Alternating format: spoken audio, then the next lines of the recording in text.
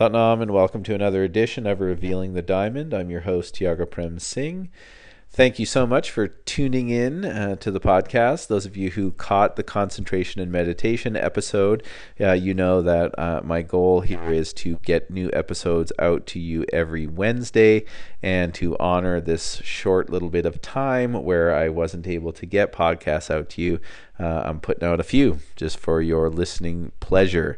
My family moved house over the holidays, and so I wasn't able to get as many teachings out as I like to.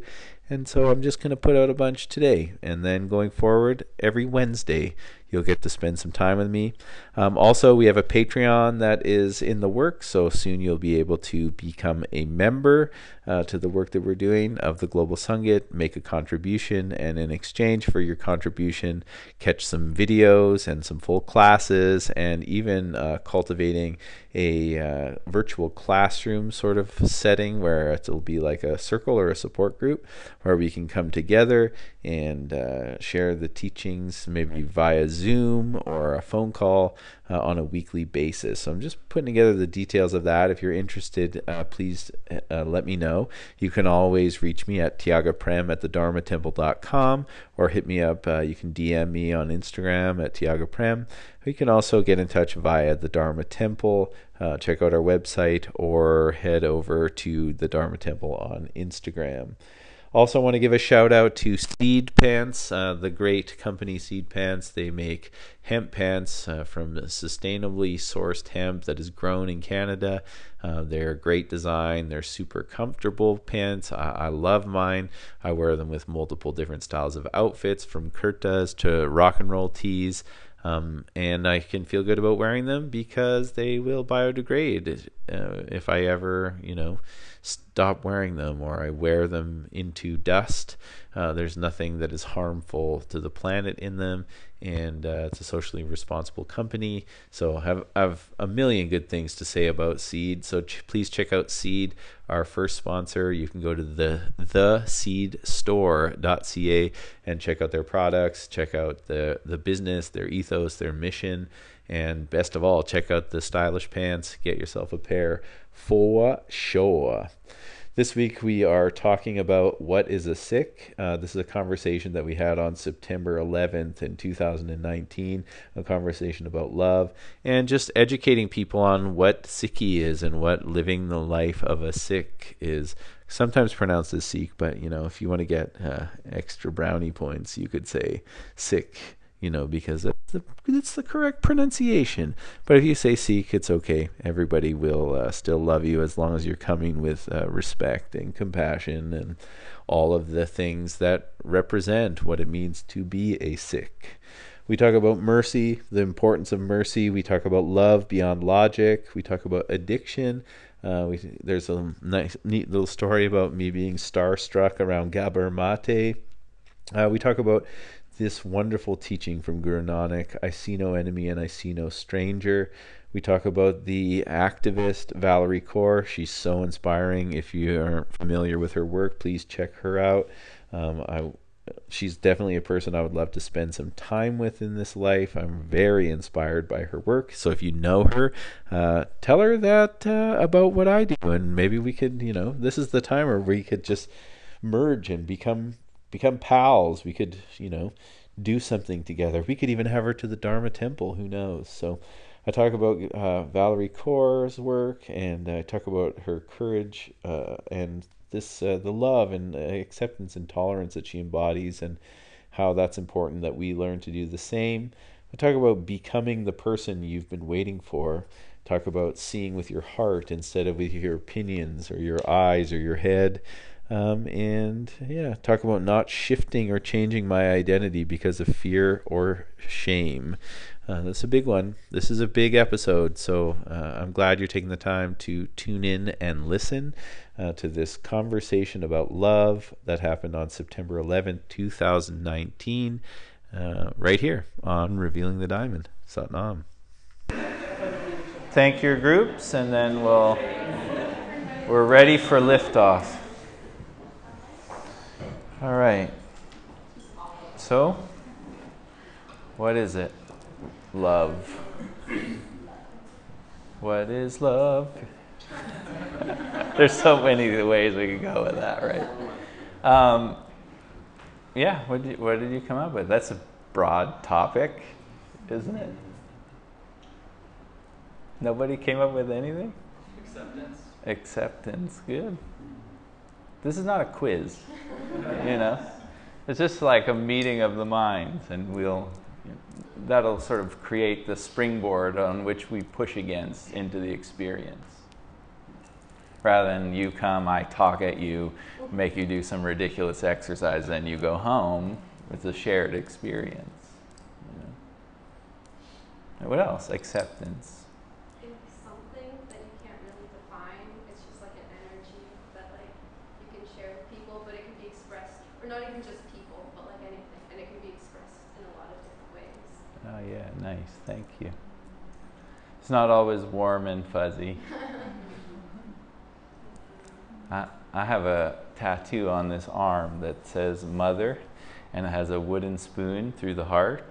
And then people are like, oh, your mom must have been a good cook. And I was like, that's not what it's for. Different kind of love. I mean, we've evolved since then. My daughter, she doesn't get that, you know, but I did. And I think I needed it, you know, at the time. Not anymore. What else? That's what we are. Oh yeah, cool. I love that answer. Yogi Bhajan said, love is an experience of oneself within oneself. That was a good. He was pretty good. What else? Being able to meet somebody wherever they're at without needing them to change. So being so in integrity with yourself that you're not transferring or controlling or needing the person to change, so that you can see them, good or bad, Yeah. however they are. Yeah. Yeah. Amazing. Yeah, there's a whole lot of, if you do this, then I'll love you. Yogi Ji would say, that's not love, that's a business transaction. You know, and there are duties and responsibilities, you know, aren't there? You know. But that's not a guarantee for love. Kind of like techniques, right? It's like, you know, in Zen they say that the techniques are the finger pointing at the moon, and the experience of the techniques is the moon. Well, the finger is not the moon. You get it? But you may need, you know, say, like when I'm driving with my daughter in the car and you see the moon and you say, wow, look at the moon. And she's looking here and there and everywhere. And you go, it's right there. And she's like, oh yeah. That's how the techniques work. You know. She's 7, not 20 or something. You know. Mm-hmm. All right. Love. Well, September 11th, I remember the big September 11th when I was in university. That was a pretty shocking moment, so we remember that. But also I have this close connection to 11. Lots of y'all who come around here know that. I have a soul path in Tantric numerology of 11. I have a close connection to the Guru Granth Sahib, the holy scripture of the Sikhs, which is considered to be the 11th Guru. And when I did my daily numerology reading today, guess what number it said to focus on? 11. Yeah, so a lot of 11. And so it got me to thinking about, you know, love, like how do we rise with love out of an experience like that? Because it's like a stinger, bless you, it's like a stinger. If a stinger goes into you, like a real deep sting, the bump doesn't really go away. It's kind of like you don't forget just because you've forgiven something. Does that make sense? Like the scar is still there or something like that. So I started thinking about, you know, love, or what I call love beyond logic.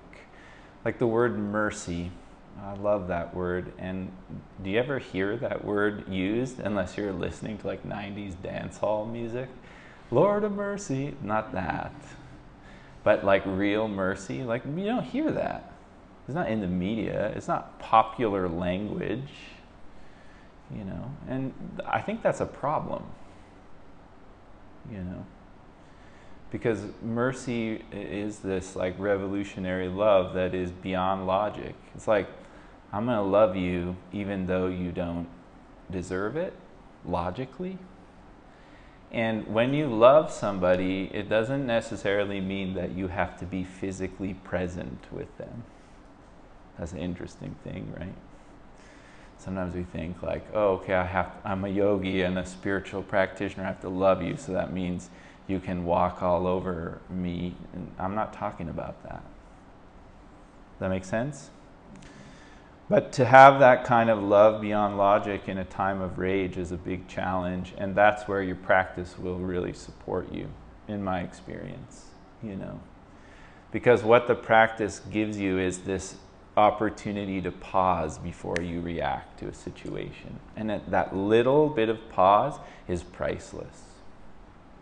You know, even in the simplest situations, you know, like I'm tired. I use the analogy a lot. Y'all must think that I never do the dishes or something. But when I'm tired and my partner's like, "Hey, will you do the dishes?" Like sometimes I feel like being like, "I did it yesterday," or you know, whatever the trip is. And if I say that, I'm entering into a world of pain. You know. But if I just feel the pause just for the moment, because I got up and I did my sadhana, and I'm just like, even if I don't want to do it, I'm like, all right, you got it. And then the rest of the time is just me being tired doing the dishes, no big deal. But if I act like an idiot, then I got to have this long conversation about that. And it becomes blame and sympathy. You know, who needs that? Most people are looking for it unconsciously, but they don't really want it, you know. And I got to reflecting about the words of Guru Nanak, who said that when talking about love, he said, "I see no stranger and I see no enemy." That's some deep love right there. Even when somebody really hurts you, to see that through the conditions of the person and see that the condition is not the person.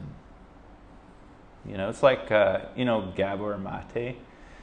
He's an amazing, he lives here in Vancouver. You know, some people get starstruck when they see somebody like famous. He's my like starstruck. I'm like, oh my God, Gabor Mate is eating dinner at, you know, chai up the way. And that's where I saw him. Oh, there you go. Maybe he's always there. If you want to see Gabor Mate, just head up the road to chai. He's there having, you know. Yeah, that's right. That's another good Gabor Mate sighting.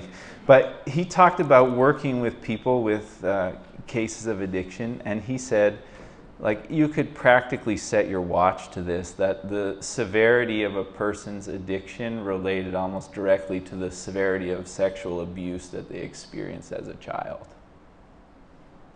You know. And that's a good example of those people aren't bad people because they're addicts. I mean, y'all are yogis and you understand that. You don't need me to explain that to you. But you can see that it's a condition that is causing, like a karma, a life condition that is causing a certain kind of outcome. It's not the person. You understand? And so you can create a new relationship to the condition. The condition won't go away, you know. Just, it's like I heard Rob Das say one time, he goes like, you know, he's balding early in life and he has this nice big beard and he used to have this long hair, and he said, you know, it's not like if I say my prayers and be really kind to everybody that my hair will continue to grow or grow back. Maybe. Like he's still holding on to that idea that if he's good enough, his hair will grow. You know. But that's not how it works, right? But you can create a new relationship to the condition. Like that's a condition of nature. You could see that it's the amount of hair that you have is beautiful for you. You know, instead of, it's all comparison, like, oh wow, look at so-and-so, I wish I was more like that.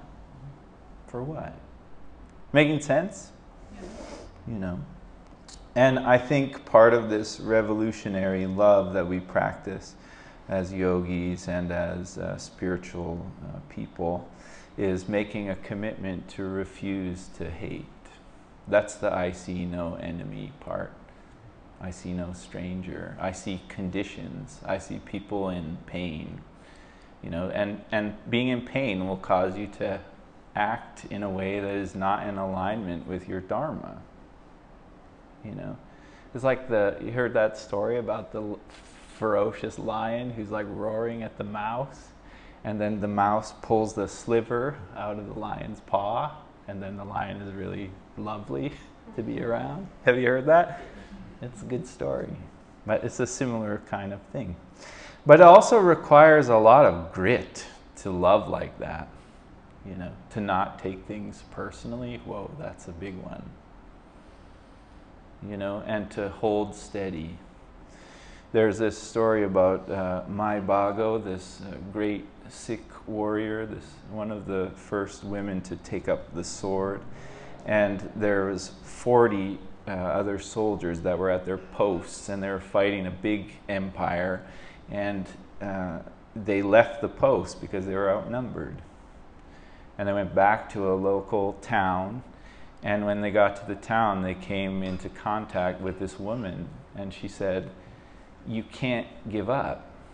You have to go back, and I'll lead you." And she put on a turban and picked up a sword and got on a horse and took them back out to fight. And she became the person that she was waiting for in relationship to love. Do you understand what I'm saying? It's like Yogi Bhajan saying, he said, this is his words, not mine. He said, "You human idiots think that you're going to find your soulmate? How stupid you are." That's what he said. And what does he mean? Well, he means that your soulmate is you. You understand? She became the person that she was waiting for. She didn't wait for somebody else to make all of her problems go away. If you're waiting for that, it ain't happening. You know, it ain't happening. My daughter is like pretty good at taking my problems away, but she's also 7, and that won't last forever. You know, I know that, but she put on that turban as a sign of, I'm here to help, and she took up the sword as a symbol of, in the tradition I practice, the sword is considered to be the Adi Shakti, the feminine force that cuts through darkness, you know. And that's a loving action. It's intense, but it's legit.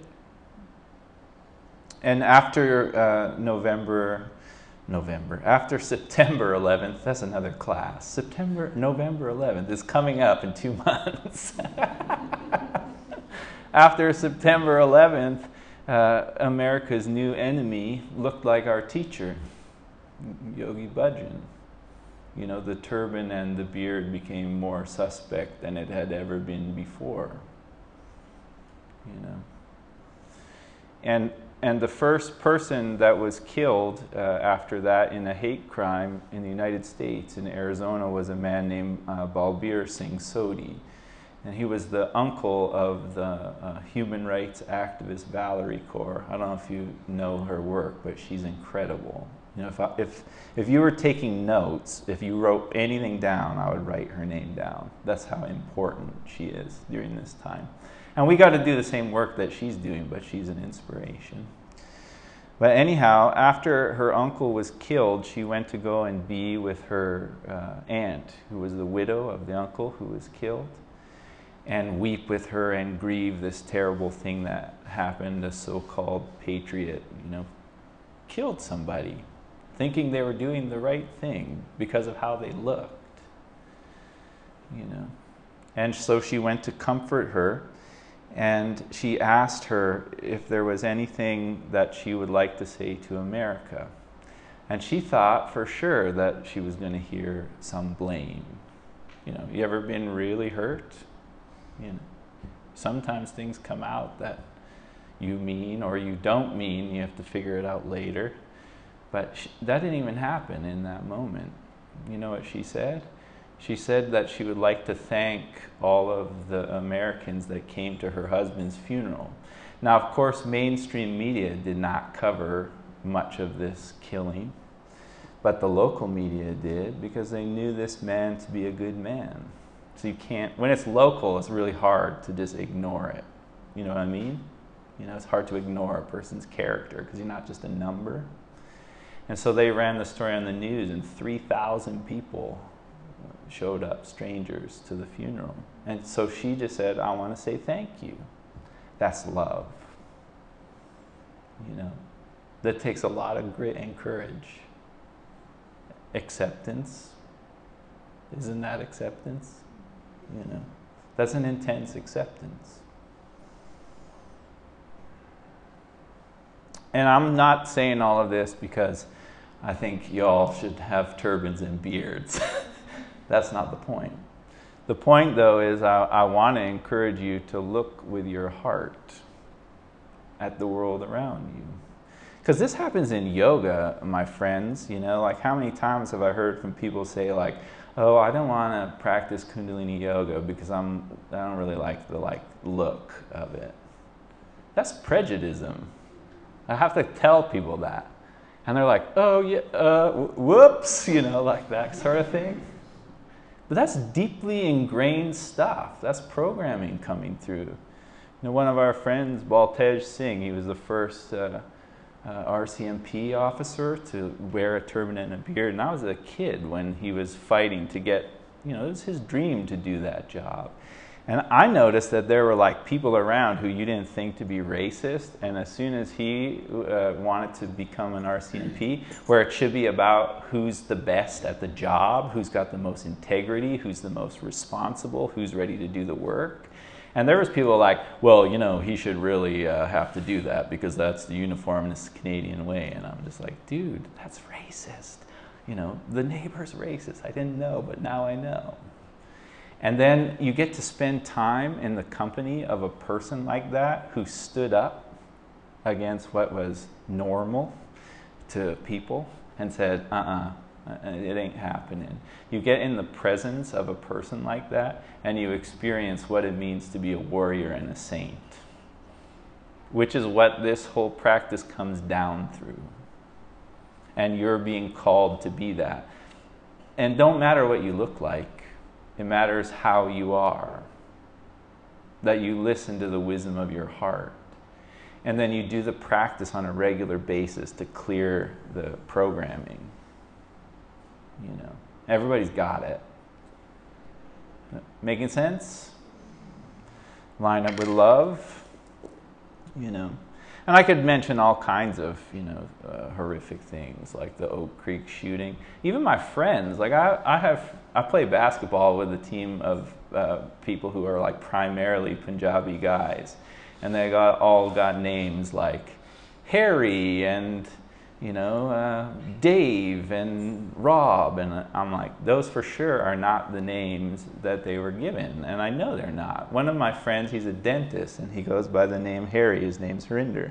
So why don't you go by the name Harinder? He says, to be honest, if people back in the day when I started my practice looked in the phone book, they see Harinder, they won't go. You know? It's deep programming. That's all I'm saying. And we need to unprogram or deprogram. You know, because this particular practice has saved my ass again and again and again and again and again. So every morning I get up early. I'm saying thank you to the people who carried it forward, who were not afraid, even while they were being persecuted. And when people say, oh, well, I don't really like to go and bow at the Gurdwara, and I'm not really into the religious stuff, I'm like, you don't have to, but you do need to say thank you. if you've ever had a profound experience with the sounds of this practice. And that's where the magic is. And if you don't say thank you, I don't know, this is the best I can do. Maybe you'll get the lesson somewhere else. You know. But that's love, my friends. And for me, I might not wear my turban 24/7 because, you know, that's a new thing for me. I've been practicing the Sikh way of life for about 4 or 5 years. And so for my wife, it's a new thing, and I'm respectful to her because I love her. But this is my identity, and I got one rule, and the rule is this: I will never take my turban off or put it on because of fear or shame. That's the rule. On all sides, because everybody's got an opinion. It's like when people say, like, oh, are you a Sikh? I have to analyze them very close to see who's asking. If they have the love of the Guru, if they have the I see no enemy and I see no stranger, I say yes. And we embrace and carry on. But if I see they're coming at me from the head and from some dogmatic bullshit, I'm like, not really into religion. Got the wrong guy. You know?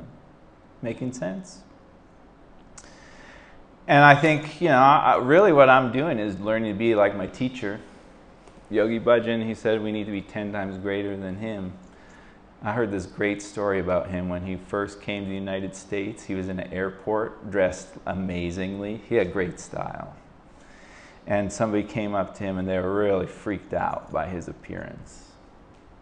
And they were like, you know, like, where are you from? Like aggro nonsense, right? And you know what he said? I'm from the future. And they're like, no, like, you know, like what culture or what? He's like, these are the clothes of the future. And the person is like so annoyed with him, they just left. Like they didn't know what to do. You see, you just know how to get around it. It's important. I'll say a couple more things and then we'll practice. When people ask about the relationship between, you know, looking like I look and Kundalini Yoga, and they say, well, I'm not as into being a Sikh. These are the things that I ask the person. Do you understand that there is one universal intelligence that is in everything? Most people say yes. You don't have to name it. Nanak called it Ekankar. It's just oneness. Do you practice being absorbed in meditation? Most people, if you're here, you do. Because everybody said you practiced. Do you believe in the healing power of sound, breath, and service? Do you understand this concept of no stranger, no enemy? Doesn't mean do you do it perfectly. Do you understand the concept? Do you believe that doing rituals just for the sake of doing rituals doesn't mean anything? And do you see the value of hard work, community, honesty? And do you feel in your heart that one of the greatest spiritual practices you can do is feed people? If you said yes to all those things, I'm afraid you're a Sikh. Not S-I-C-K. But people are afraid because of programming. And we're going to fix that. But through our presence. And that's what the practice does. Make sense? Practice with an open heart. That's it. Heal yourself, heal your programming, heal your lineage. And then once you understand who you are in relationship to the whole, go out and be the mirror, be the forklift, elevate others to do the same. Even in the face of really difficult people. In fact, The calling for this love beyond logic is not only to accept really difficult people, but to protect them. Some people's logic just went like, what? I'll accept them maybe, but protect? I ain't doing that. You know what that means? We got work to do. Thanks again for listening to Revealing the Diamond. If you love the work that we do, please rate us and review us on whatever platform you're listening on. Also, to get in touch, tiagaprem@thedharmatemple.com for email inquiries for one-on-one work, for sponsorship, or for bookings. You can also get in touch via Instagram at tiagaprem or at the Dharma Temple. Thanks again. Stay blessed. Satnam.